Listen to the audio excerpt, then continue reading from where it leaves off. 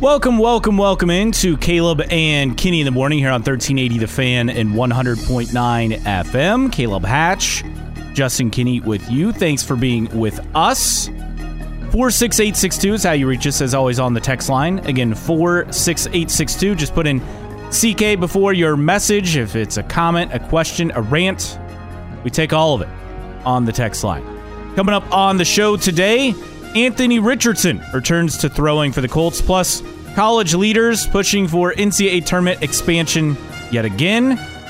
Record ratings can't even save jobs at Paramount. And Anthony Richardson making progress. We'll get to this in hour number 2. Now the Colts need to get him talent. We'll talk about some of the key offseason moves the Colts need to make. Plus, the power conferences, what all NCAA control. About time the NCAA calls their bluff on this. And Patrick Mahomes, unfortunately, unwilling to take the bait on the NFL being rigged and the whole conspiracy. We'll play some audio after 8:30 for you. And did you see this? We have not one but 2 stories to close out with, Justin. Oh, no, we do. A story about a stingray. So, I did see this story. Feeling the love somehow. And an unfortunate story. The inventor of the Pop-Tart. Oh, man. Has passed away. I already had Pop-Tarts this morning. Yeah, so you did it in honor. Yes, I did.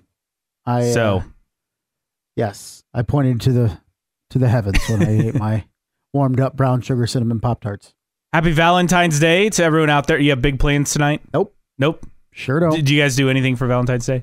Not since we had kids. You just kind of fair.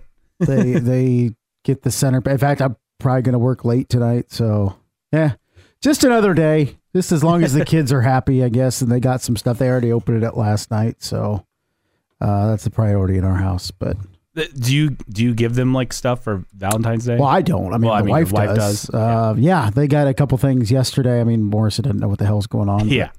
Noah got a Lego and an album. He got the Green Day American Idiot album, which is what he's been wanting. So wait, they get gifts for Valentine's Day? Oh yeah. Oh, that's next level. Oh, I know. I mean, they got plenty of candy too, but they usually get like 1 or 2 things in gifts too. So, I'd just be happy to get a little candy personally. Maybe that's why we don't do anything else for Valentine's Day, because we'll spend too much money on the kids. But Morrison got a couple books, and then so no, we don't do much today. But I know you guys are going out to eat, right? Yeah, we're going out to eat at a local place. We've been there before, I think, for Valentine's Day before as well. Oh. Did you have to get reservations or? Yeah, well, and I reserved it like a week ago, and it's still at 5:15, which is funny because we normally eat dinner that early anyway. So. You guys are old people when it comes to eat. It just normally when you go out to eat, you want it to be 6 or later. Sure, but whatever. We'll make the best of it. Well, enjoy everybody who's celebrating Valentine's Day today. Enjoy. Appreciate you tuning in this morning. Absolutely, and don't forget you can always listen to us on your phone with the 1380 The Fan mobile app. That's free to download and listen. On your laptop, computer, what have you, 1380thefan.com on the live stream or on your smart speaker as well. And if you miss anything on the show today, if you want to catch up on yesterday, you can always download the podcast, Apple Podcasts, Spotify, Google Podcasts, Amazon Music, wherever you listen to podcasts again. All for free. It'll be up after about 10:30, 11 o'clock or so each and every day. So we get to headlines this morning, and the NFL not only had record ratings for the Super Bowl, but take that next level, record-setting women's viewership in ratings. Not that this is a surprise, but that's the Taylor Swift effect. 58.8 million women watched the Super Bowl, most ever, increase of 9% from last year. So that's obviously a positive. The 18 to 34 demographic up higher a percentage than the total from last year. So it's the Taylor Swift effect. We all knew this, but the numbers bear that out as far as the data for women watching the Super Bowl. No surprises here, and just a further boost to the NFL is with the Taylor Swift effect. So 10% more viewers for 18 to 34. Good for 23 million viewers. And women, 47.5% of the total audience. Impressive. Yes. Very impressive numbers for the NFL. Absolutely. But I know my wife was like locked in throughout the entire game. So I mean, Taylor Swift is fine, but at least my wife watched it and was very much locked into the game as opposed to Taylor Swift. But plenty of people and women tuned in and maybe tuned in first for Taylor Swift, but, have stuck around. Well, because they're Chiefs fans now. Well, yeah, of course. Everybody's got to be Chiefs fans now with Travis Kelce. And Are the Chiefs the actual America's team? It's not the Cowboys. They're currently America's team. I don't know if it. I think it kind of goes around each to different teams. I get that people like hate dynasties and they hate team, but like I can't do it. I can't get on board with Mahomes is too likable. I know Andy Reid too likable. Yeah, right. So I can't get on board. Now are there too many cheesy commercials featuring those State guys Farm on? commercials, yeah, yes, but whatever. I guess that's what you have to deal with. But as far as the Chiefs as a team, they're not a hateable team. No, there's no scandal. There's no Deflategate. No. There's no unstable people. There's no Aaron Hernandez's or anything. Player that's dirty that you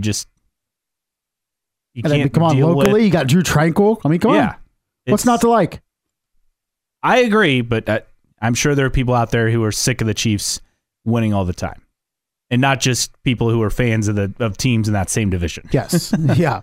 For sure. Because that's the obvious starting point, or 49ers fans. Also, speaking of the 49ers, Kyle Shanahan says that the team did go through scenarios for playoff games. He says he sat down with the team's analytics staff before the postseason run to go over scenarios for a game that might reach overtime. Niners not been involved in an overtime game in the playoffs since the rules changed. Do you buy this? No. I think Kyle Shanahan's trying to cover his ass. Yeah, I think so too. And I will continue to harp that it doesn't make any sense to get the ball first in overtime. Especially, and listen to the Sports Rush yesterday, Brett Rump made a great point, especially when you're playing Patrick Mahomes. Okay? Is you give him, you want to try to force him, you want to react based on what Patrick Mahomes is doing. Okay, you don't want to put the game in his hands, if at all possible. And if you have him go first, you don't necessarily do that because you're still going to get another chance regardless. But Patrick Mahomes and the Chiefs knew exactly what they had to do. They had all 4 downs to work the ball down the field if need be. And on one set of downs, they needed the 4th down. Whatever Kyle Shanahan is saying now is trying to offset the narrative from the last couple of days that he had no idea what was going on, and I continue to believe that was the case. And it's not just Shanahan who's talking. Niners GM John Lynch pointed out the Niners defense had just been on the field, in the final drive. That's dumb. I don't and saying, buy that. He said, when you're playing Mahomes, you're chasing him a lot, so there's a lot of effort that's expended. Whatever. I mean, you get a break. You have plenty of breaks with the commercials, and it's the Super Bowl. Like, man up. Yeah. I don't buy it. It's trying to change the narrative, but the narrative has already been set with the 49ers. Well, yes, and they created the narrative. Like it's not us. You screwed up.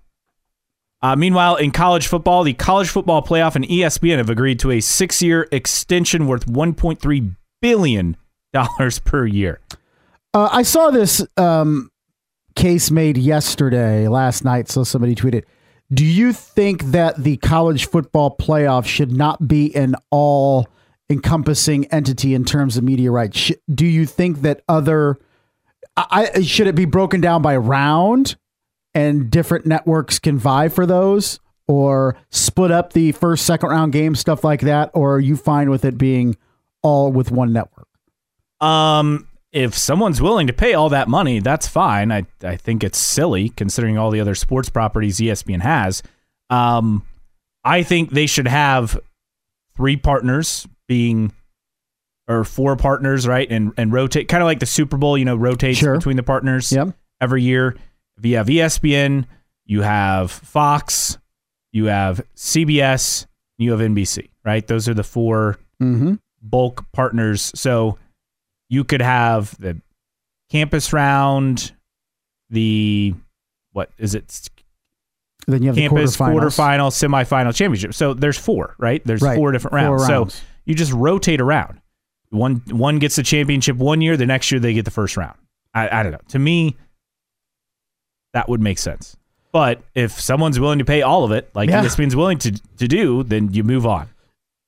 But yeah, I don't know if that's to their benefit, to be honest. ESPN paying a lot of money for the college football playoff the next 6 years. Remember, they've never done it like this before. So true. I understand that maybe initially there's going to be rating success, but we saw how much ratings were hurt over the years playing games on New Year's Eve, which was always so silly. Like, I never understood that. They couldn't work around that, and it killed ratings for that event. So we shall see, but a lot of money. Meanwhile, in basketball, Shaquille O'Neal has his number retired by the Orlando Magic, is number 32. So he's the first, really big star they had. We talked about when they announced that they were going to do this. Penny Hardaway was a star, but Shaq was the star of this team. Pretty cool to see. We had mentioned it too, that it was surprising that it took this long for Shaq's number 32 to be retired by Orlando, but he was the first rookie of the year for the Magic, first All-NBA selection, first player to make an All-Star game in a Magic uniform, obviously the first big-time superstar, and now the first player to have their jersey retired. First to have it retired in Orlando's 35th season, the NBA. So already, this is wild too. Shaq already has his number 34 retired by the Lakers and number 32 retired by the Heat. So he's the third player to have his jersey retired by 3 franchises, joining Wilt and Pete Maravich. And the original franchise that drafted him was the last one to retire his number. Yeah. It's pretty crazy.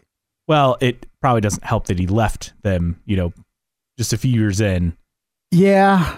What was he with? 4 seasons? 5 seasons? I think it was 4 to Orlando. But no, it was cool to see last night for Shaq.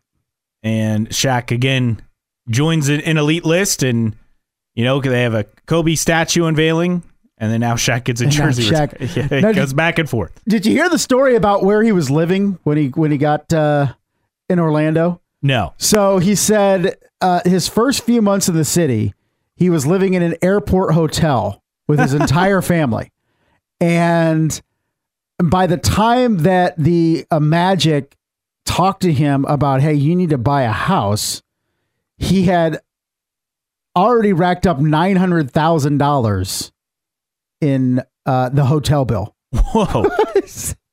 He said he had a $900,000 hotel bill.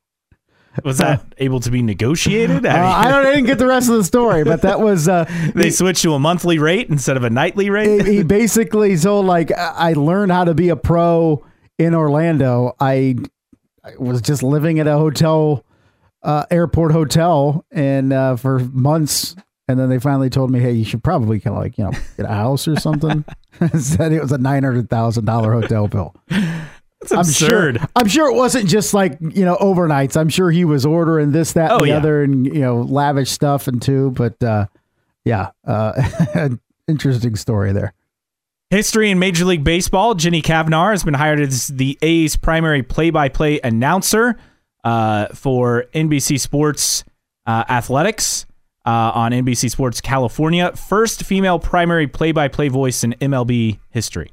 That's pretty cool. She's filled in before, worked for the Rockies for quite some time, but she'll be the first primary person. She did fill in back in 2018. Oh, pretty cool to see. Now, she'll be calling A's games. Yeah. So nobody will really see her. She'll be with Dallas Braden calling A's game, but still pretty tremendous opportunity for a female. So congratulations to Cavnar.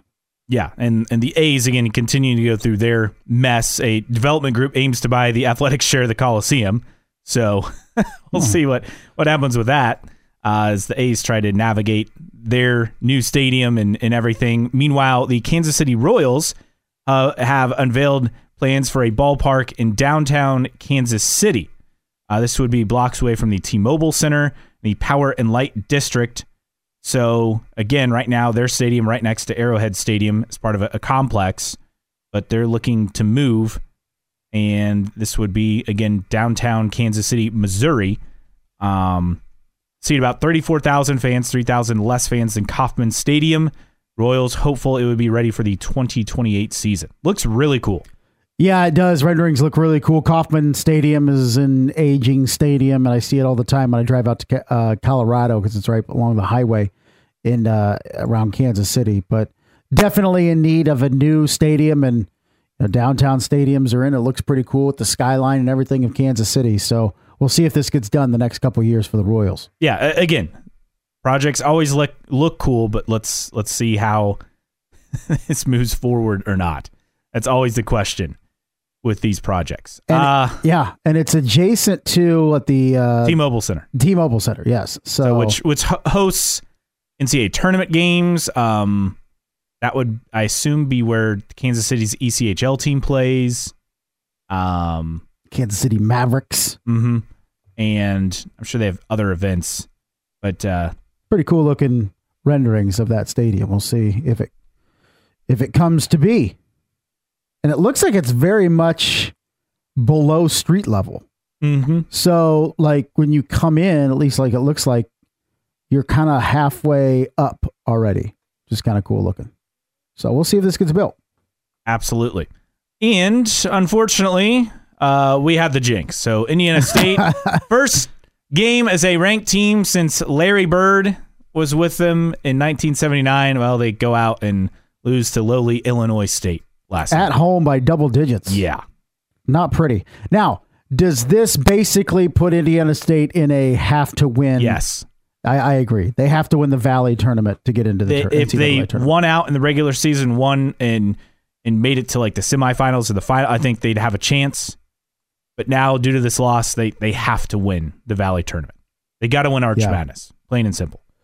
Yep, and it was fun while it lasted, but Indiana State will drop out of the top 25. Already some haters. Someone saying, "How about them Sycamores?" On the text line, another one. Sycamores just can't win when it matters. Sign Matt Painter. Yikes. Ouch. People jumping on the Sycamores this morning. Brutal. And one other note, Fort Wayne FC and USL2, the divisions are set, and they will be in the Valley Division again with Cleveland, Dayton, Kingshammer, Toledo, and Buffalo. Again, for the upcoming season. I continue to be confused as to why they're not in the Great Lakes Division. Doesn't make much sense, does it? That's just me.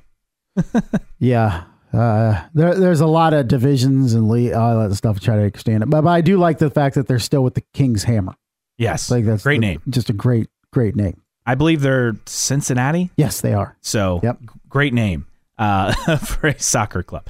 All right. 46862. If you have any thoughts. Plus, Anthony Richardson, our final headline, back throwing again. He resumed throwing activities yesterday, working out in the offseason in Jacksonville after he was cleared by doctors to throw. He's also reportedly 6 to 8 weeks ahead of schedule after his shoulder surgery, healing that AC joint shoulder sprain that he suffered in Week 5 and win against the Titans. So throwing the offseason, this is a big first step for Richardson and the Colts moving forward. It is, and the sooner he can get back to 100%, you don't want to rush him, but the sooner he can get back to 100% and start throwing and start getting reps and throwing to receivers and all that stuff is going to be very, very important because the Indianapolis Colts on the rise, you could say, after last season, but it's still going to really be on the shoulders of Anthony Richardson on how far they can rise. And you saw flashes last season. You also saw flashes of maybe a reckless quarterback that needs to learn some things as well. So we'll see how year 2 of Anthony Richardson goes. But the more he can get in the offseason in terms of preparing for year 2, the better. Coming up in hour number 2, we'll discuss some of the Colts' key offseason moves, and obviously that starts with adding more pieces for Anthony Richardson if they're going to be able to get to the playoffs and make any sort of a run. You got to add more talent on offense, let alone on defense as well. We'll talk about some of the Colts' offseason priorities after the top of the hour. Coming up on the other side, college leaders continue their push for NCAA and college football playoff expansion. We'll give you the details on that next and why I'm still not convinced this is actually going to happen. That's next. Caleb and Kenny in the morning, 1380 The Fan and 100.9 FM. Caleb and Kitty in the morning here on 1380 The Fan, 100.9 FM. Caleb Hatch, Justin Kinney, a little bit of Nirvana here on a Wednesday. Thanks for being with us. 46862 is your text line number. Again, 46862. Just put in CK before your message. We'll get to your text throughout the course of the show this morning. And hopefully you'll have some thoughts on this one. College leaders are pushing once again for NCAA tournament expansion, along with college football playoff expansion. So they're looking at a new athlete compensation model, more NCAA deregulation, overhaul the college football playoff revenue distribution, NCAA tournament expansion. And with that, so the Power Six, as it stands now, when you're talking basketball, that includes the Big East and, of course, the Pac-12 for this year, they earn 70% of the $200 million in NCAA tournament units, as they call them, that are doled out to the different conferences. So they're already making the bulk of the revenue. Obviously, they want 100%. Let's not kid ourselves.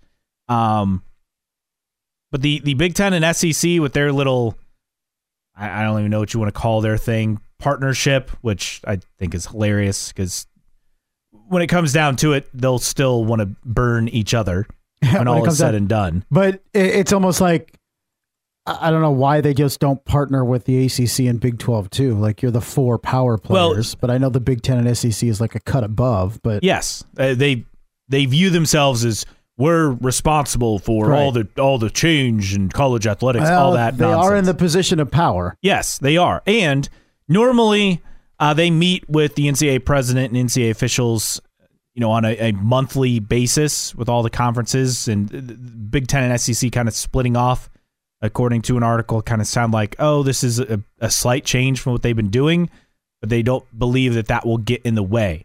But with all this to say, this sounds great, and it's all talk, right? And it's someone feeding a reporter because they think they can stand to benefit from it.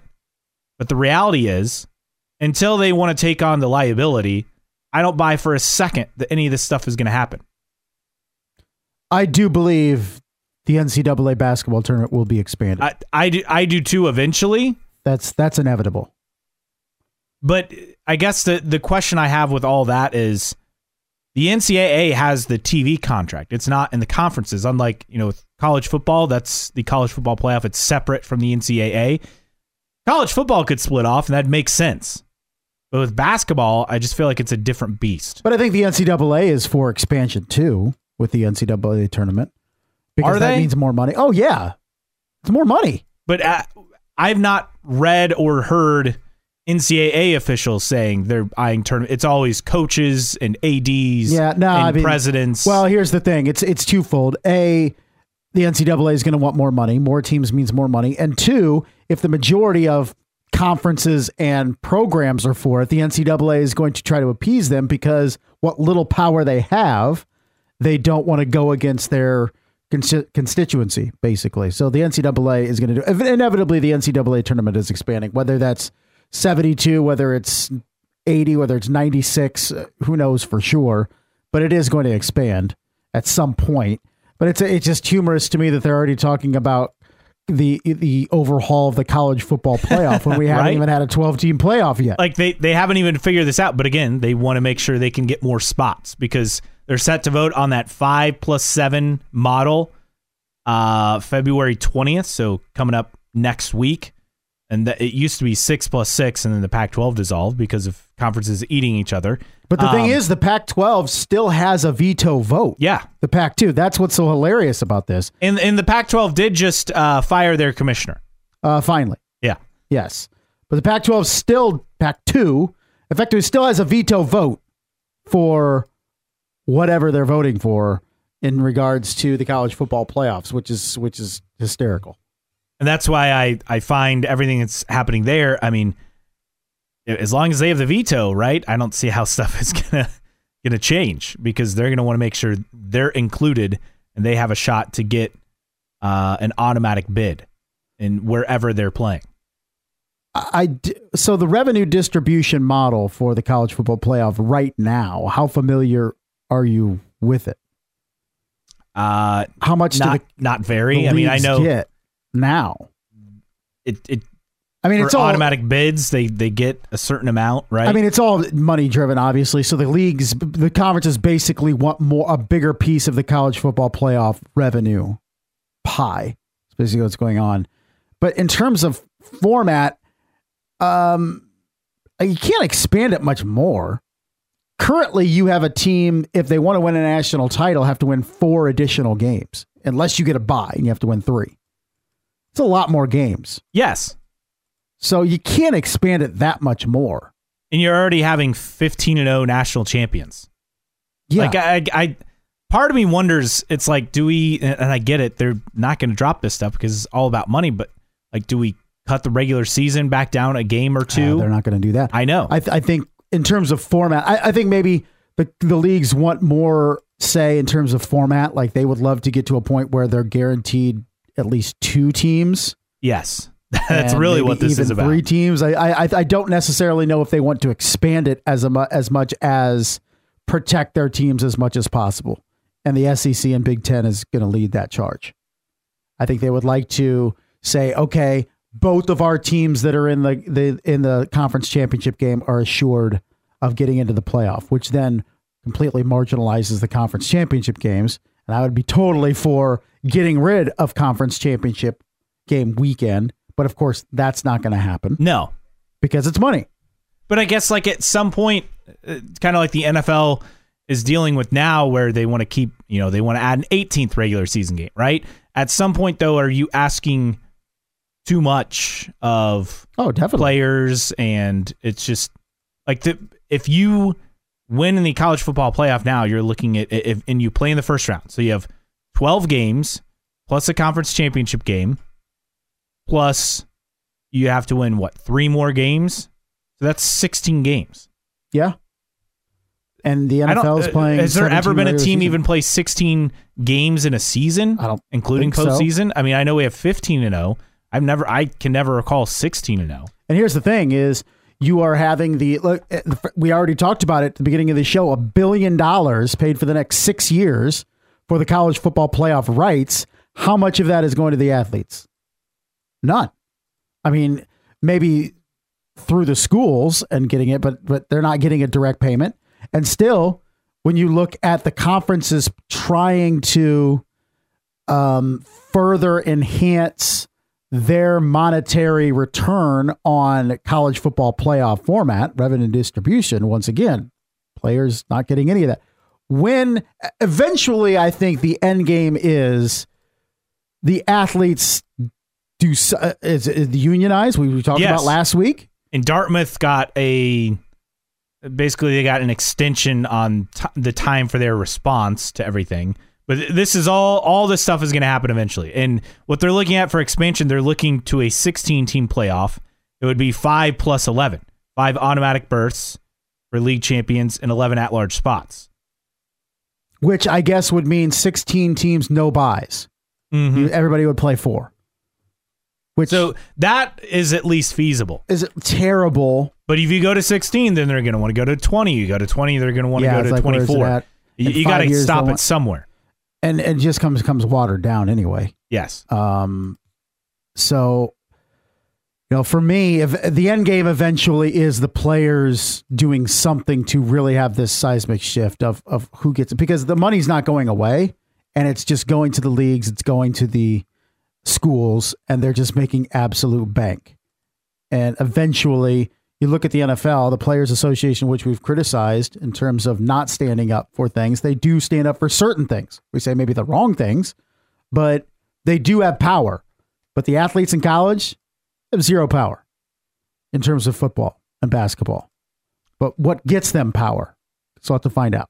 Our buddy Ryan Eaton tweeting us, so we're just going to add teams that don't deserve it. Love basketball, but this will water down the tournament, and same in college football. Let's not kid ourselves. This is not something that's going to make the TV product better. No, not at all. I mean, let's say we have a 16-team playoff, and Georgia has to go out there and play Iowa 1 versus 16 or something. Like, who's interested in that? But it's money. There'll be enough people that are going to watch. that there's more money there. But, the whole watered down thing is they've said it in the NCAA tournament before when it was, 32 at one point, and they expanded to 64. Then they expanded to 68. And if they went to 96, there'd be a conversation, but it just never seems to be to hurt the product.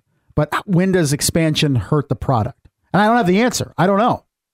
Both for basketball and football. I would say for football, 12 is probably the most you want for it to still be competitive and feel like you're having the best teams. You go to 16, there are a lot of teams you're just throwing in there. Well, now it's not a lot. We're talking 3 or 4 that probably have no business, even competing for a national championship. Then on the NCAA tournament side, if they expand to say 96, I mean, think of all the bubble teams that.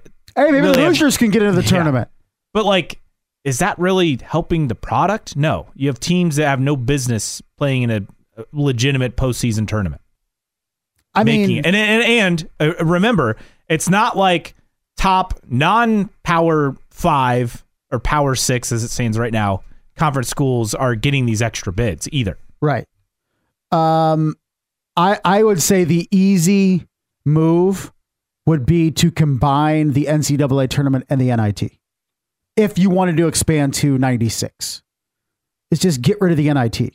But the NIT is already not helping out the small schools anymore either. Right. But you don't need the NIT if you're just going to have the, expand the NCAA tournament. I remember last year, North Texas won the NIT, the Mean Green. We're not talking about a power school, a power league.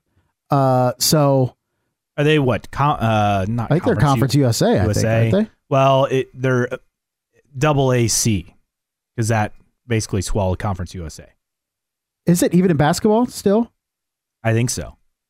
I think you're right. I think the Americans they think this year was the first year for that, essentially absorbed. Yeah. So North Texas is there, Tulsa, Wichita State. Obviously not football for them. Among some of the teams, East Carolina, FAU, South Florida, Tulane, and on FIU. Yeah, I think the easy move if you want to expand is get rid of the tournament that nobody cares about, the NIT, and just combine them, and then you expand, and then you have a reason why you say, blah blah blah, which I don't buy, but you could just expand into that realm and get rid of the NIT. We'll talk more next hour about this. I think the one thing that people got to remember why this has been growing as far as a charge for the last 2-3 years, and it's one conference in particular. We'll get to that coming up next hour. On the other side, even record ratings for the Super Bowl can't save jobs at Paramount. We'll dive into that next. Caleb and Kenny in the morning, 1380 The Fan and 100.9 FM. Caleb and Kenny in the morning, 1380 The Fan, 100.9 FM. 46862, your text line number. Again, 46862. Had a text come in talking about college football. USC not going to be soft forever, and playing the Big Ten is going to open up big-time recruiting opportunities. They get these Midwest kids on campus. Yeah, that's going to go. Also, another thought, they expanded 96 guaranteed automatic bids for both regular season or tournament winners in each conference to protect the low and mid-major teams. They're not getting here's the thing. They don't want expansion to protect mid-major teams. That's the problem. Right. They want it to get more. And something that Shirley Donovan pointed out on social media, if you've ever followed him, covers college basketball, stop having mid-majors play each other in the NCAA tournament.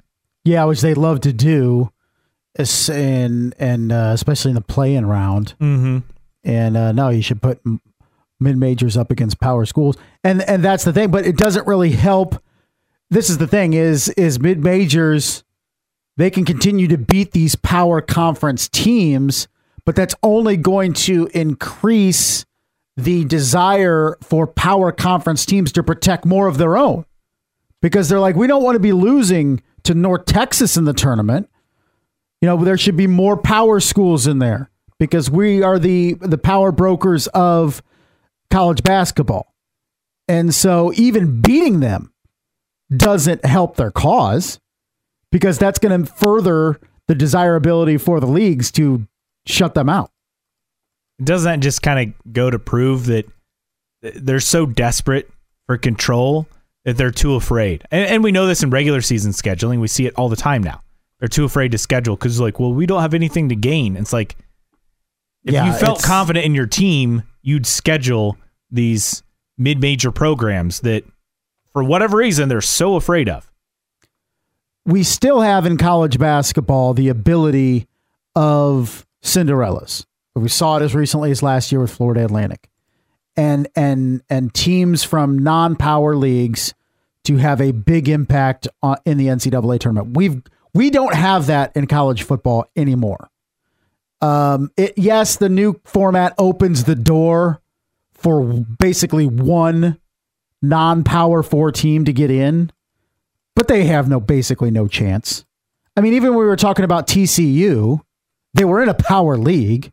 Okay. They didn't come from the MAC or the Sun Belt and get to the national championship game. The chances of a group of 5 league making a big impact in the college football playoff is almost nil. That's completely been eliminated based on where college football has gone in terms of the haves and the have-nots. We still don't have as big of a chasm in college basketball yet. But if some of these things that are on the horizon happen, college basketball is going to become more like college football in that there are going to be haves and have-nots. And naturally, you're going to have more of a chance to pull upsets and stuff like that in basketball when you only need 5 guys on the floor at a time, as opposed to 11 on the field. Yeah, times it 2 at 22, you know. It's less expensive of a sport. You don't need as many resources. There's less cost, but of course there's also a lot more money to be made with football. Yes, and you can find diamonds in the rough and transfers and really great groups of kids for it as a team that comes together where you can have runs like we've seen, like Loyola, like George Mason, like Florida Atlantic, right? Even going back to Butler. But it's that possibility has been completely eliminated in college football.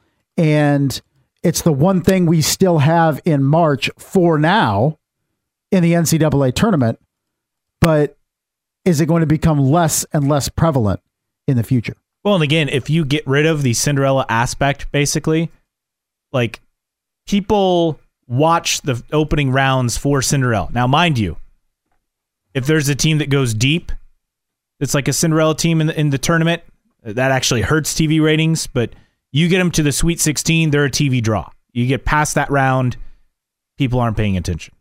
It's like, the big brands are the ones that still sell in college basketball in the later rounds. But the first 2 rounds, that's where people watch for the upsets. If you're going to take that element out of it, how's that going to impact ratings? I guess this is something you got to be careful about, right? Just like the college football playoff. You used to have these exclusive games and they get high ratings. Well, now you're going to have all these different games in different rounds. And yes, for year 1, because it's new, it'll probably get big ratings. But what will it be in year number 2? Right. And I mean, you look at it last year. I mean, you had San Diego State and Florida Atlantic in the first NCAA in the national semifinal. NCAA doesn't want that. No. They don't want San Diego State and Florida Atlantic playing and the ratings in the Final Four. Bared that out, too. Right. I mean, they want UCLA and Kansas, or Duke and Kentucky. They don't want San Diego State, Florida Atlantic. And the power leagues, of course, don't want that because that means their teams aren't in it. So that's kind of the issue. And you hope that those Cinderellas are protected. But with these leagues becoming more and more powerful, they're going to be able to call the shots. And hopefully college basketball doesn't go the way of college football in terms of the chasm between the Power 4 in the NCAA or in college football, the Power 5 in the NCAA or college basketball, and then everybody else. 46862. Again, your text line number 46862. Feel free to share your thoughts on the text line. Just put in CK before your message. So the Super Bowl, of course, highest rated Super Bowl ever. Also, Paramount Global, which owns CBS, touted the largest gross ad revenue for a Super Bowl ever. But despite all that, they announced that about 800 people have been laid off, or 3% of the workforce of Paramount Global. So not even record Super Bowl ratings and ad revenue can say Paramount. Isn't that shocking? And I get that the Super Bowl costs a lot of money to put on, but you make so much money from the event. Now, obviously, these layoffs were already set. Yeah, I mean, they were set. They were announced. They knew they were coming. And Paramount is so huge. I mean, we're talking 3% of their workforce. Yes. And even people that were laid off were like people from CBS News and stuff like that I saw. So it's across the board. Yeah, it's weird timing for sure.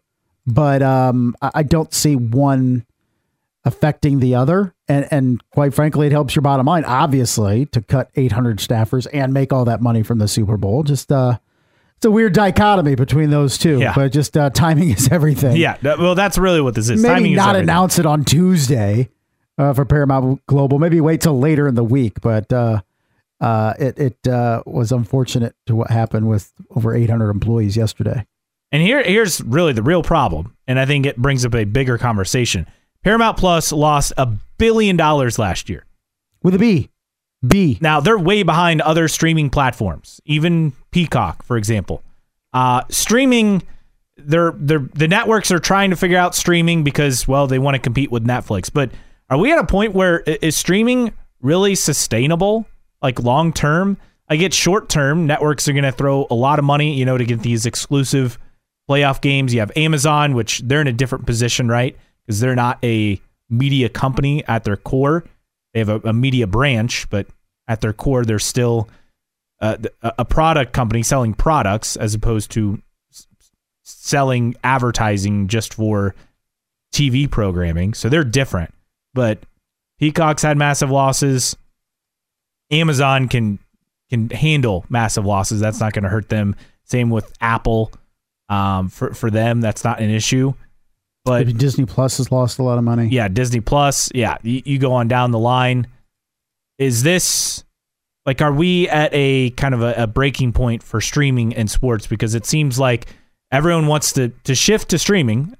That's fine for those of you that prefer it. For those of you who don't, you have cable basically as your only option now, or satellite, and that's gotten more expensive. So what's the point where $1 billion losses start to become a problem for the bottom line? That's the part that I find fascinating. Well, what you're seeing, though, is, and we've talked about it before, is live sports is basically saving linear television. Yes. And that's why these contracts are going for so much money for live sports over the air on traditional television, is because they are so coveted, because they make money. As much as they're spending on them, they make money with advertisers and all that stuff, that money that you're not making off your stream. So ESPN paying all that money, is they're not making money on ESPN Plus, anything like that. So that's a lucrative deal for them. CBS, same way with their deals. They're not making any money on Paramount Plus. Same thing with Peacock. I'm no business person, though, but eventually don't you need to make money? Well, that's the thing. They make money with their sports entities. That's why these are going for so much money. So, but if you take that away, then that's a big problem, obviously. So people keep saying, well, streaming is eventually going to catch on. And yes, it's kind of like electric cars. I feel like the people that want electric cars already have electric cars, at least until the next level of technology comes where you can go further and there's more charging stuff and all that. But the majority of people that have wanted to go electric have gone electric. So now what? What's the next step in growth? And the same thing with a lot of these streamers. The people that want Peacock or the people that want Paramount Plus have gotten Peacock and Paramount Plus. So now what do you do? And that's the challenge. Either you pour a crap ton of money into new programming to put on stream, and we've seen that not necessarily work. Maybe you get people for 3 months and then they drop it again. Or you spend a hell of a lot of money on sports properties for over-the-air and linear television. And that's what we're seeing. Well, and unlike, a streaming platform where you have to cater around the release of new shows for sports, it's just the sports season. It's on a schedule every year, different time frames, depending on the sport. Yeah. So I think you're going to continue to see bidding wars for sports contracts because these networks are desperate for anything that can make money because their stream, at least in some cases, isn't making money or it's losing a lot of money. So sports still pays when it comes to networks purchasing those rights for certain things and selling the advertising that goes with it. Coming up on the other side, we'll kick off hour number 2. Anthony Richardson making progress. Now the Colts need to get him talent. We'll take a look at some offseason priorities for Indianapolis next. Caleb and Kenny in the morning, 1380 The Fan and 100.9 FM. Hour number 2, Caleb and Kenny in the morning, 1380 The Fan, 100.9 FM. Caleb Hatch, Justin Kenny with you. Thanks for being with us here on a Wednesday. Coming up this hour on the show, Anthony Richardson making progress. Now the Colts need to get him some talent. Talk about the offseason moves the Colts need to make. Plus, the power conferences want all NCAA control. But let's remember that the NCAA is doing something that the power conferences don't want to do. We'll get to that. And Patrick Mahomes doesn't take the bait on the NFL being rigged, what he had to say earlier this week after the Super Bowl. But hey, what if he did embrace and lean in? Can you imagine? And we have not one but 2 special stories for you at the end of the show. A stingray has found love despite not having anyone around them. We'll get to that. And sad news, the inventor of Pop-Tarts has died. Terrible news. Yeah. You had a Pop-Tart this morning. I did. I had 2. Unknowingly in honor. Now, do you toast them or do you just eat them? Depends. The brown sugar cinnamon, you got to warm them up. I'll eat them regardless, either way, but I warm them up. The fruit ones I don't warm up. And that's my details on. Favorite flavor? Brown sugar cinnamon has to be. That one's good. OG. And I remember the day when they expanded the 6-packs to the 8-packs. That was huge. And I haven't looked back with Pop-Tarts. You're still eating them. I'm still eating Pop-Tarts. I get them occasionally. Like, toasted, they're good in the morning, but any other time of day, I guess I don't want them toasted. Correct. I can do toasted with brown sugar cinnamon anytime during the day, but if you're grabbing like a pear of strawberry at 1 o'clock in the afternoon, I don't think you're worried about toasting them or anything. You're just grabbing them. The one thing I have learned, though, is trying to eat Pop-Tarts in the car. You think, I'll just grab and go. It's very messy. They're the worst. Yeah. In terms of trying to eat the little pieces break everywhere, get all over you. Yeah. Like I'll get up out of my seat and I'm like, oh, what the hell? All this. Yeah, it's not the best to eat in the car, for sure. Got to vacuum that up. I do. It's spring. Once we get a spring cleaning, I'll get the car detailed. So Anthony Richardson throwing again for the Colts. He's throwing in Jacksonville. He was cleared by doctors, had a throwing session yesterday. He's reportedly 6 to 8 weeks ahead of schedule after surgery on his shoulder after suffering an AC joint shoulder sprain in Week 5 against the Titans last season. So the Colts obviously think and believe they have their franchise quarterback, Anthony Richardson. He's got to continue to get healthy, and he's tracking well ahead of schedule on that. So that's a positive sign. Perhaps you wonder, could he be ready for like the mini camp and OTAs post-draft? You think that's probably pretty realistic at this point. We shall see. But obviously, priority number 1, getting him healthy. Beyond that, though, they got to get him some talent. You got to re-sign Michael Pittman Jr. You probably could franchise tag him at this point, but you got to give him his security blanket, and that's what Michael Pittman Jr. has become. You have a good slot receiver in Josh Downs. You're still waiting for Alec Pierce to break out, but it seemed like Richardson could make the most of Pierce, unlike any other quarterback since Pierce has been in Indy, and that's a positive sign. And then you get to the position where the Colts are showing up on a lot of draft boards, and that's a tight end and Brock Bowers. Now, the Colts pick 15th. I am convinced that Brock Bowers probably goes in the top 10. I don't believe he's going to fall all the way to 15. It's going to be tough, yeah. Tough for him to slide all the way to 15. Maybe the high teens, the 11, 12, maybe at best or at worst, however you want to look at it. But Brock Bowers, I mean, he's too good of a prospect at tight end, best prospect at tight end since Kyle Pitts. I know Notre Dame fans are probably upset that I exclude Michael Mayer, but that's just the truth. The Colts have a million tight ends on this roster. Jelani Woods was on IR last season. Mo Alley Cox, Kylan Granson, right? They have a bunch of guys, and maybe they could be something. Woods had a bunch of touchdowns his rookie year, but that was about all he did. Lost season last year. Yeah, I still feel like if Brock Bowers, if you can get him, you go get him. He's that big of a talent, and he would be a game-changing player. Yes. And look, let's also not kid ourselves. Great teams in the NFL not only have number one wide receivers these days, they also often have elite tight ends. Right? I mean, you don't have to go any further than the Super Bowl looking at it with Kelsey and George Kittle.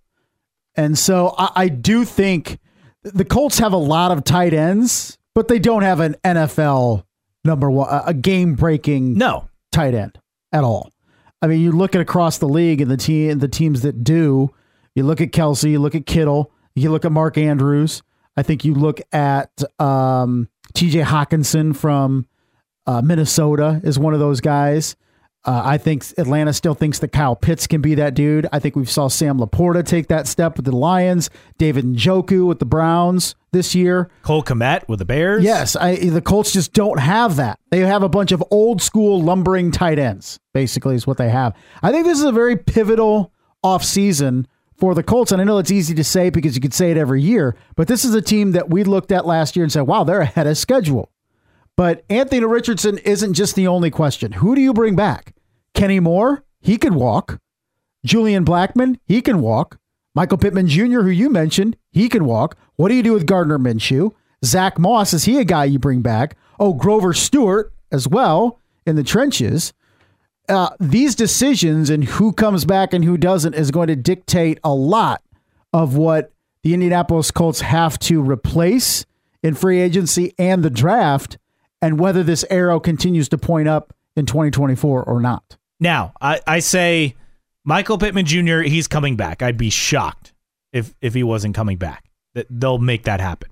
Beyond that, Gardner Minshew, you and I both said, yeah, the Colts need to make every effort to bring him back, but the reality is I think the Pro Bowl nod changed the market for him, and I would be surprised if he's back in Indianapolis for next season. Anything comparable money from anybody out there, he's going to go there if they're saying you're going to get first shot at QB1, because he's not getting that in Indianapolis. No. So it's going to make a lot of sense for Gardner Minshew to go somewhere else if he's offered that opportunity. But there are a lot of personnel decisions that the Colts have to make that is going to dictate what this team looks like next year outside of Anthony Richardson. And then you have to look at the offensive line, so they still need to upgrade there. Do you put an onus on that position despite all the money you have invested in that, because you have to make sure that Anthony Richardson stays healthy? That's a decision too. Well, and we talk about upgrading tight end, right? You feel like they still need another wide receiver, and that's even if they re-sign Michael Pittman Jr. But defensively, I mean, yes, offensively, you got to have a quarterback, and the Colts at least are in a spot where they feel like they have their guy. Yes, he's unproven. But that's a better spot than being like with the Bears where you just don't know what to do. Yeah. You're probably better off going after another quarterback and hitting reset. And if they do that, then again, they're in a good spot because it buys them another 3 years to figure it out. But then defensively too, a lot of focus, and rightfully so, is on having an elite quarterback. You check that box, you can do a lot of things. But defensively, the Colts have some work to do. Yes, they had a record sack season. They set a franchise record for sacks last season, but they still need better edge rushers, right? Yes, they had 4 players with 8 sacks or more, but they don't have an elite edge rusher on this roster. The secondary was obviously a liability last year. You bring back Kenny Moore. If Juju Brents can stay healthy, you probably feel a lot better, but you still probably want to sign another corner, and let alone make sure you're okay at safety. Linebackers, like an interior defensive line, are probably the 2 position groups where we feel pretty good about moving forward. And talk about linebackers. I mean, Desire Franklin get an extension after the season he had. You're looking at those safeties that right now, if Julian Blackmon walks, your safety starters are Nick Cross and Rodney Thomas II. Yeah. You feeling pretty good about that? Because I ain't, if I'm a Colts fan, but that's the big thing for Indianapolis in trying to figure out what the priorities are, because they're not going to get all of this done. So if we're trying to get behind the scene, behind the curtain and kind of look at it, what do we think the Colts' top priorities are? Are they protecting Anthony Richardson? Is that the top priority? Is it getting an edge rusher? Could they go after like a Chase Young that's set to hit free agency and get a guy that can get to the quarterback consistently? And we saw with Montez Sweat with Chicago last year is adding a guy of that caliber can upgrade everybody along your defensive front and help not just the guy opposite of you on the other side at end, but also those interior linemen as well. Is it for the Colts? Is it shoring up that secondary? Is it making sure you have a quarterback like Minshew to back up Anthony Richardson if and when he gets the nod? So there's so many questions with the Colts. What we don't have the answers to are what are the priorities for the Colts front office right now. That's where it comes down to Chris Ballard. Someone texting in at 46862. In my opinion, the biggest limiter of Anthony Richardson's development as a franchise quarterback will be Chris Ballard.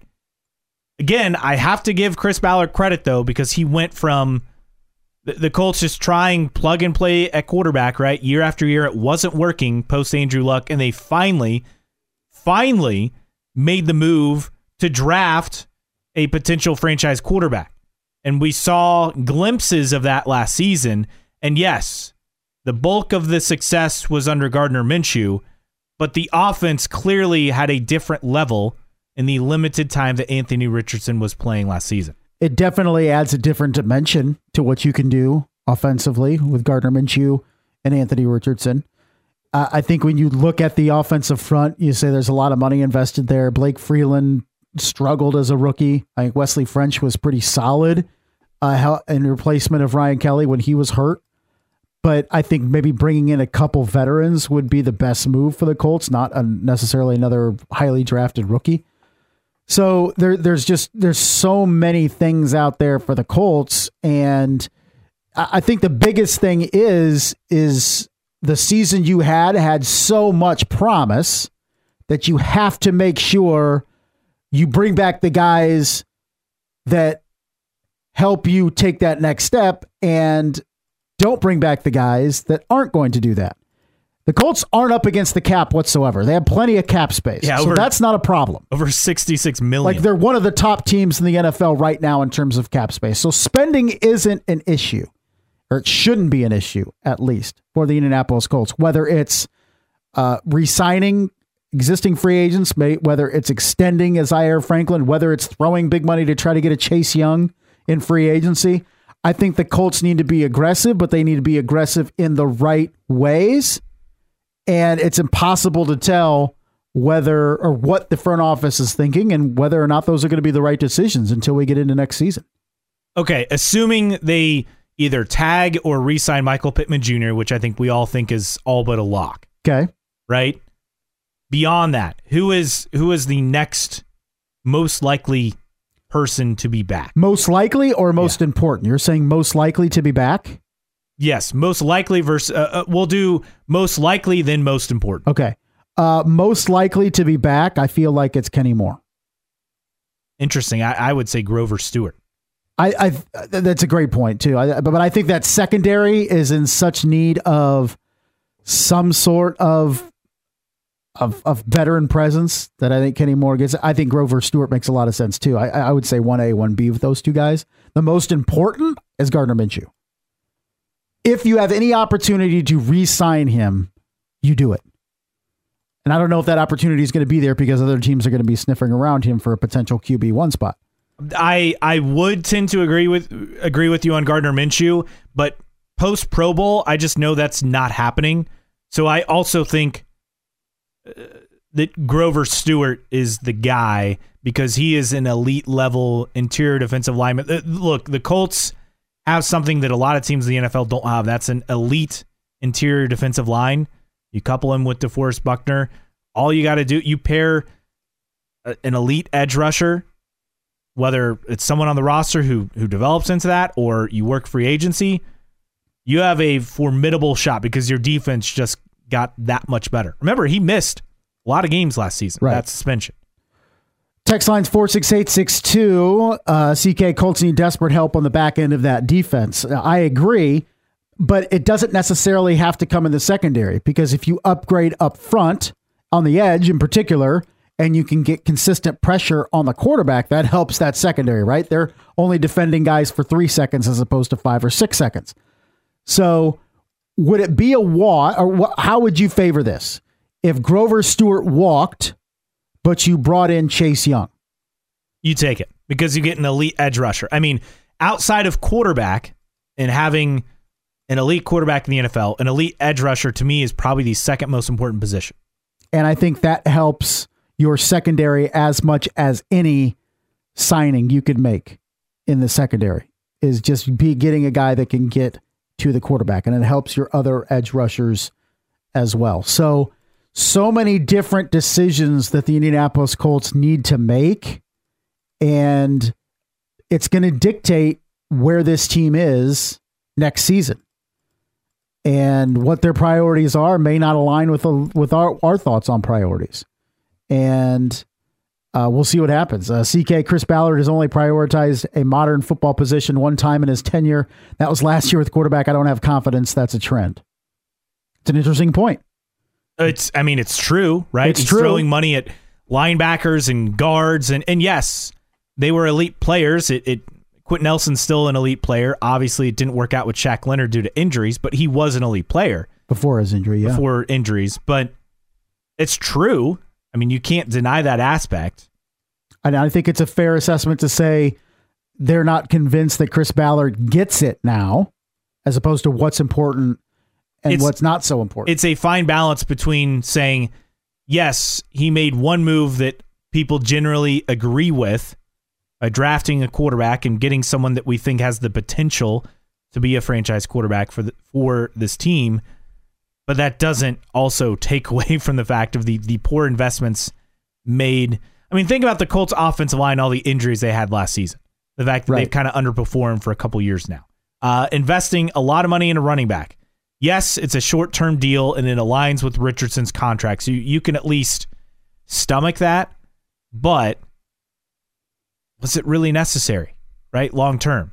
Especially having a more mobile quarterback where your running game should help take care of itself. I mean, look, the Bills don't have much of a running game. They developed it late last season. The Chiefs don't have much of a running game. They have a running back who can get them something, and the fact that Mahomes can also scramble. I mean, Richardson's kind of the same thing, where he's going to scramble and get you 50, 60 yards a game. So how important is it having an elite running back? It's really not that important. Yeah, you know how I feel about running backs in the NFL. Here's another question for you. When you look at Shane Steichen, how much impact or how much say do you feel he has in terms of who the Colts are going to go after? Do you feel like he has the ear of Chris Ballard more than Frank Reich did? I mean, I guess early on, because of Gardner Minshew working out so well, that certainly helps his case. Because that was obviously a Steichen move. I feel almost like I feel like you have to earn that kind of respect. And I'm wondering if has he earned it, or was that something that from the outset Shane Steichen said I'd like to be in on some of these personnel decisions. I don't know what the dichotomy is and the dynamic is between those two guys. I'm just wondering if Shane Steichen has his say, I think it's all going to revolve around quarterback, right? Because he knows it's the most important position in football. But if Chris Ballard is of the opinion that he's going to, like he has traditionally done, that could be a detriment to the Colts in the offseason. CK, are you guys concerned at all in Richardson's playing style? We clearly saw the impact of it this year, and I believe he's come out and said he's not changing the way he plays. You're shaking your head. No. Look, he'll figure it out. It's not like he is so thin like a Robert Griffin III, right? Or a Bryce Young that I'm concerned about it. He'll figure it out. We'll be okay. I guess, like, you can't go off of what, four games in a rookie season and just say, oh, he's injury plagued. He's injury prone. That's his career. Like, come on. You can't write a narrative in 4 games. If you're already like jumping to that conclusion, pump the brakes. Let's see how year 2 goes. If he gets a season-ending injury early in the year, yeah, maybe I'll start to buy that conversation. But no, we're nowhere close. So you have zero concerns right now of how Anthony Richardson plays. It was 1 year. People get injured all the time. Yeah. I do think Shane Steichen should have a conversation with him, but like, you have to be smarter. Yeah, he's got to slide. You have to be smarter. And he's got to run out of bounds, right, and avoid contact. Right. But like, he was also a rookie, and you're trying to fight for extra yards. You're trying to do things, and you're learning on the job. That's what he was doing. And hopefully in year 2, we see more sliding, we see more running out of bounds. He'll figure it out. I guess I'm not that concerned. We will see. Are you? I'm not as concerned as others, but there's a slight concern there. Not saying that he's injury prone. My more thing is if he's going to continue to be reckless with his body, he could continue to suffer injuries. That's my thing. I'm not ready to say he's injury prone, but I'm also of the opinion that he needs to kind of change some of the things he does to protect himself a little bit more. And I think he can get there. Yeah, well, and I guess I feel like these are all fixable things. Yeah. That's why I'm not that worried about it. He can still be aggressive and putting your shoulder down and all that stuff in the right situations. But when it's, 3rd and 18 and he's scrambling and he puts his head down to try to make an extra yard to make it 4th and 12, it's like, you don't need to be doing that. Run out of bounds or just go down or slide. So it's all about when you do those things. And I think that comes with maturity and experience. And I expect Anthony Richardson to be better at that in 2024. Think about one of the concussions he suffered. It was after a touchdown, his head hitting the turf in the end zone. Just like a freak play. So I guess like I'm not that worried about this. I understand that's the narrative that fans have, but we're talking about 4 games. Let's wait and see how year 2 goes before drawing any major conclusion.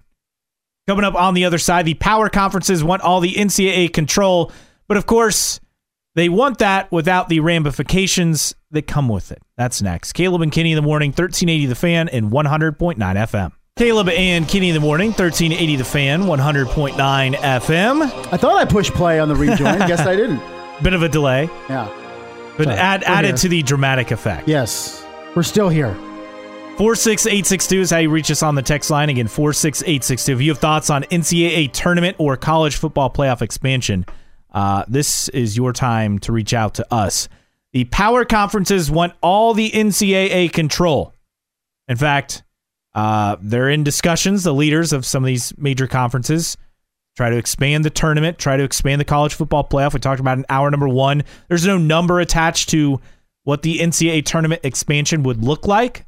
But for the college football playoff, they want to go from 12 to 16, which would, we presume, take away the first round buys. Makes sense, but let's wait and see how 12 goes first. You're going from 4 to 12. You skip past 8. At some point, you're watering down the product, and having much more than 12 seems like you're doing that because there aren't that many teams that are even capable of winning a national championship. I mean, there's any given year, we're lucky to have 4. That's why the 14 playoff works so well. And 4 is a stretch, right? Really, it's maybe 2 or at most 3 of those teams you feel like has a legit shot. That's my thing. As much as I'm looking forward to the college football playoff, do I think anybody lower than 5 has a chance to win a national championship? No. A great point was made. It may have been Pete Sampson, who covers Notre Dame, has covered Notre Dame for a long time, is Notre Dame hasn't won a major bowl game in 30 years. Yeah. And to win a national champion, even to get to the national championship game, they'll effectively have to win 3 major bowl games, at least in terms of the opponent, to even get to the national title game.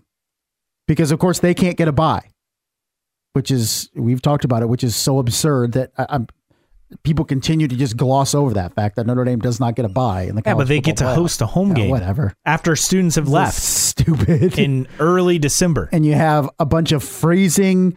Trust me, I've been to a fair amount of Notre Dame games, okay, where plenty of people just sit on their hands. Yeah, because it's so cold. Oh, yeah, it's so cold. And it's like, it's not corporate, but it's just very much people that are there for the experience as opposed to true fans, like wild fans that will stand up the entire time and cheer. Like you go to the SEC country and all this stuff where nobody's sitting down the entire time and all stuff like that. It's just Notre Dame Stadium is not an intimidating place to play. And what I get to, and the fact that they're putting so much on hosting a playoff game where the students are gone and it's not even an intimidating place to play anyway when the students are there is just kind of silly. But anyway, I digress. So expansion for that would be, you look at 2 at-large bids, right, for each conference, and then probably a couple other, as far as, 2 at-large or 2 automatic. That's what I'm trying to say. 2 automatic bids for each conference. So it'd be like, 8 plus 8? Because right now they're trying to ratify the 5 plus 7, which is a shift from the 6 plus 6. Right. But the 5 plus 7, which they'll vote on it next week on Tuesday. But with all of this expansion talk, notice how it's the conferences leading that discussion, because the more teams they get in, the more money they get.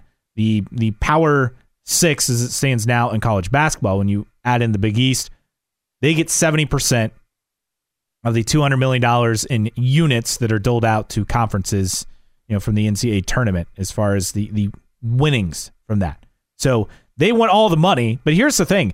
I'm still not convinced they actually want the responsibility. They still want the NCAA as their punching bag and just want more power teams in there. But here's the factor that we can't ignore, especially with the NCAA tournament, and we're going to see this with the college football playoff this year if this reigns true. We already had blowouts, right, seemingly every year in the college football playoff. This year was one of the few times both semifinals have been competitive.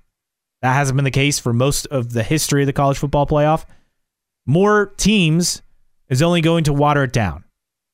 Like we're going to have more teams that aren't even close to being national championship contenders when you're talking college football playoff already in this year. And then on the basketball side, you're going to have bubble teams that are making the tournament if they expand it greatly. And it's all because, A, the athletic directors and the coaches of those power conferences, they want to make sure they get theirs. But here's the thing, like, you still have to earn it. And they want a system where they don't have to earn anything. All these coaches who are harping on, oh, yeah, let's put in 96 teams. Yeah, it's because they were bubble team coaches every year. Jim Boeheim, bubble team coach, and he's retired now, but he was one of the people leading this charge. And it was all ACC people, and it wasn't the Dukes and the North Carolinas either that we're talking about. The Florida States and the Syracuses and stuff like that. The teams that, if they get Virginia a good team Tech every few years, but most of the time they're Miami on the bubble. Yeah. There's a reason for that. It's because they're trying to protect their job. And if you can't make the NCAA tournament in one of those conferences, and you have a school that at least cares an inkling about college basketball, there really isn't an excuse, right? Like for Indiana Mike Woodson, there's no excuse to not be making the tournament. Right. I mean, and credit, you look at that, and I think that's why coaches are for this, is because you say you made the NCAA tournament. It's job protection. Absolutely it is. Look, you get raises at Indiana for making the NCAA tournament. So, of course, they want maximum amount of teams to be in the NCAA tournament in terms of power conferences, because you're going to keep your job more often than not if you're making the NCAA tournament, even if it's 96 teams in it and basically a third or a fourth of all of Division I basketball at this point. Going back over to college football real quick, and you look at the potential, even if they go to a 6-6 model or an 8-8 model, or even like an 8-4 model or something, and protect 2 teams per Power 4 league, which is what they want to do. It completely marginalizes the conference championship game. It means nothing. Like, why would, and I think you're going to see this because we see it in the NFL. You get into week 17, week 18, teams are resting players. They can't move up or down in the playoff. They've clinched the division, blah, blah, blah. You're going to start seeing that in college football. And I don't have a problem with it, but I know people will cry foul. But some of these teams are going to start resting players late in the season because they're locked in, or even in the conference championship game. If we go to that, let's say Georgia and Alabama are in the conference championship game in the SEC, and both are assured to get into the college football playoff. What's the incentive for them to go all out in that conference championship game? Particularly, they're going to buy. That's the incentive. True, but let's say, but it's like, I'd rather if I'm in that game, let's say if I'm LSU and Jaden Daniels, like, I'm resting my Heisman Trophy winner as opposed to that, especially if you are a 7 seed right now anyway. Like, what can you gain?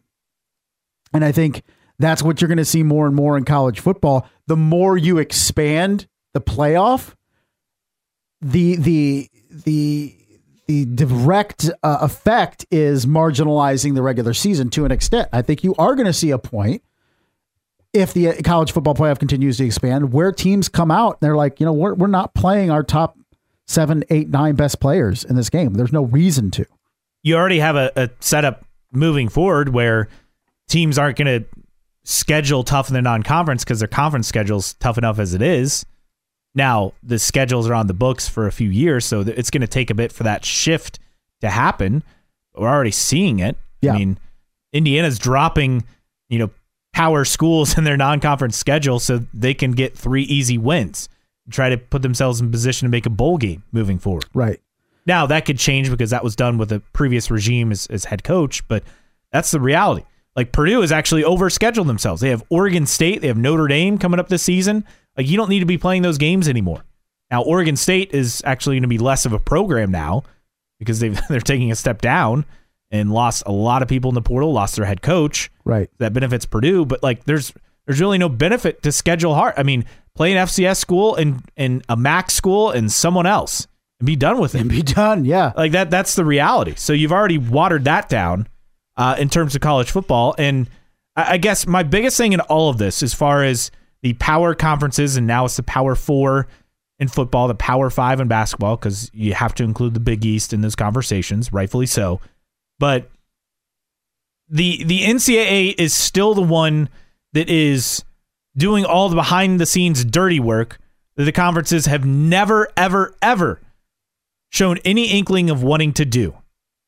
And it's the liability factor I just can't get past. That you have, it's easy for these conferences to talk a big game, but when it comes to dealing with, enforcement of rules, like power conferences have no desire for any of that stuff, and the court battles, all that stuff, right? And that's why I find it hilarious that they want all this control, but the stuff that actually is part of that, the boring stuff, right? The enforcement of the rules and the different, setting schedules, all these things, they have no desire for that. And that's why I find it funny that they say they want all this control, they want all this expansion. That's great.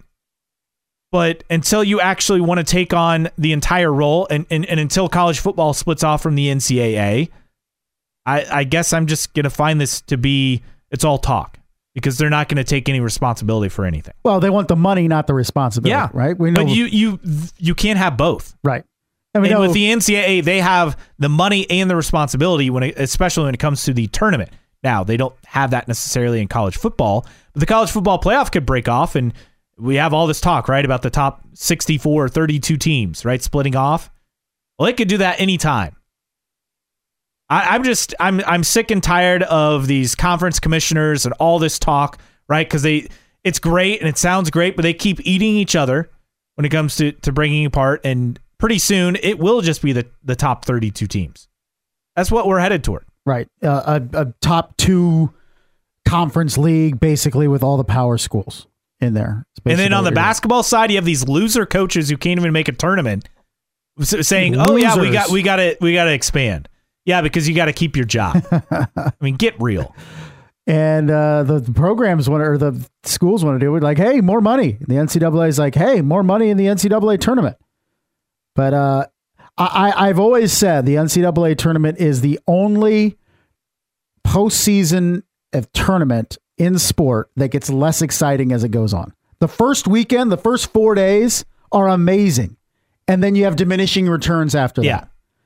And if you expand it, you just further lessen that.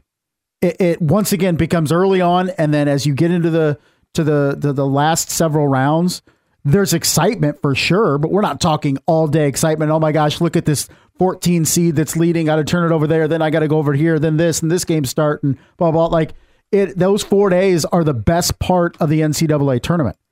And if you expand it, then I guess maybe you're expanding the amount of days on the front end that are quote unquote exciting, but it doesn't help the back end whatsoever. No. One of my things is always less is more. And I feel like we're at this point. Like, the NFL is going to probably expand again, right, in the playoffs. Let's not kid ourselves. But at some point, like, you have the NBA where you have, for quite some time, 8 seeds with losing records playing in the playoffs. And sometimes you have 7 seeds with losing records. Like, what's the point of that? And I guess that's my fear with expansion for the college football playoff. Not that you're going to have teams with losing records. That's not the case here. And certainly not the case in the NCAA tournament outside of, those AQ teams that go on a monster conference tournament run, which happens from time to time. That's not the issue, but it's just you're adding more, you're watering down your product, making it worse. Yes, all for the sake of money, but at some point you have to balance that. And we're starting to, what they're proposing would cause an imbalance. They're in the more is more philosophy right now. Not less is more. Coming up on the other side, Patrick Mahomes didn't take the bait on being asked if the NFL was rigged. That's next. Caleb and Kenny in the morning, 1380 The Fan, 100.9 FM. Wrap it up here on a Wednesday. The sound effects at the beginning of this Pink Floyd song. There it is. There we go. All right, yeah, we're back. Slow intro. Slow intro. You try to mix it up and then you get burned, right? That's when you get burned. That's what happens. So Patrick Mahomes was on CNN talking with Abby Phillip while he was at Disneyland, and he was asked about, of course they had to get political, and we're not going to talk about that, but as far as the questions that the Super Bowl was rigged for Taylor Swift and all this stuff, he gets into it. Here's what he had to say in response. Yeah, it's been wild to see. I mean, I try to focus in on football as much as possible, but there's always some conspiracy theories out there. I just try to enjoy football with my family, and I kind of stay on social media as much as possible. Yeah, that's. I would say that is wise. Says the person that asked the question. Yeah. Here's the thing. 1, staying off social media. Check. That's smart. Yeah. Also, 2, I think he's just trying to get through these interviews, but if he was having some fun, I mean, he should have said, like, yeah, I actually saw the script before the game and I made a few edits. I approved, yeah. Yeah, I made a few edits and then approved it. It originally said we weren't going to go into overtime, but I added that, and saying it tongue in cheek, but to have people actually have that and to go off of, be like, see, the NFL is rigged after all. I mean, that would be incredible. It'd be so funny. Missed opportunity. I don't know if Patrick Mahomes had slept before that interview. He looks pretty rough. Or he was hungover. I don't know, but he's got to be like, this is what I got out for. Yeah, like seriously. Yeah. But people asking me if it's rigged. This is stupid. That said, of course, don't forget you can always follow us on social media. Caleb Kenny 1380 on Twitter /X. That's the show handle. My handle is Caleb Hatch. Justin's is J Kenny OPS. So yeah, social media and net bad, yes, but we're all on it. We can't help ourselves. Yeah, just limit yourself. Limit yourself from a certain amount of absurdity per day.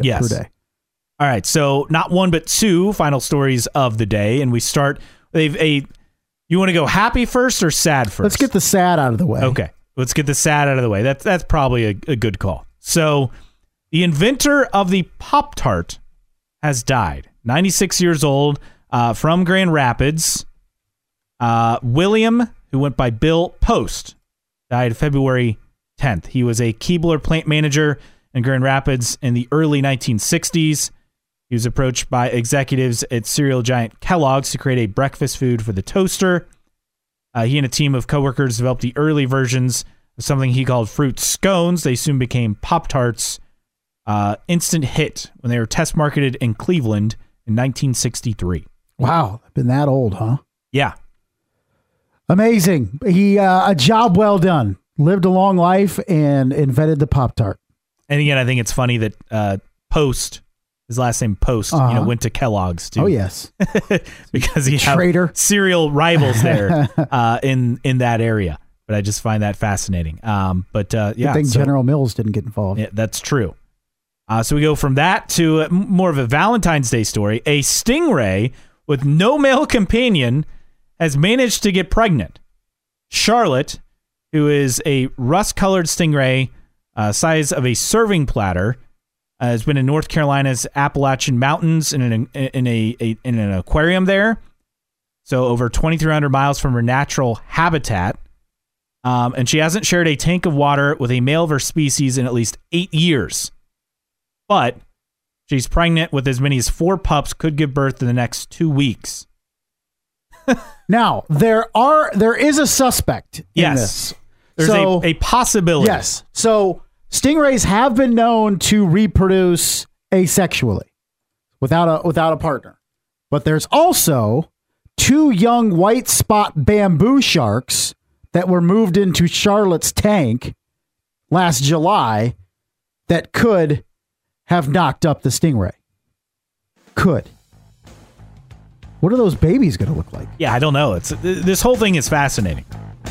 Yeah, so I don't know if we'll have a hybrid stingray shark come out or if Charlotte's reproductive system went to work because there were no males in the tank and got herself pregnant. So this aquarium in the Blue Ridge Mountains in rural North Carolina has this very rare occurrence. They're hoping to set up a live stream. This could be, remember the giraffe live stream or whatever? For the birth? I guess, yeah. Oh, that's nice. But this is want to watch. Just a wild occurrence. And we'll see what they find, after the fact. Because they'll get a lot of answers to some questions. I would hope so. And I don't know if they've talked to these bamboo sharks, get their side of the story. You never know with those sharks. They're always up to something. So I don't know what's going on. Yeah. Very bizarre. All right. That does it for us. For Justin Kinney, I'm Caleb Hatch. Dan Patrick coming up next. Colin Cowherd at noon. Indiana Sports Beat with Jim Coyle at 3. And the Sports Rush from 4 to 6 with Brett Rump. All here today on 1380 The Fan and 100.9 FM.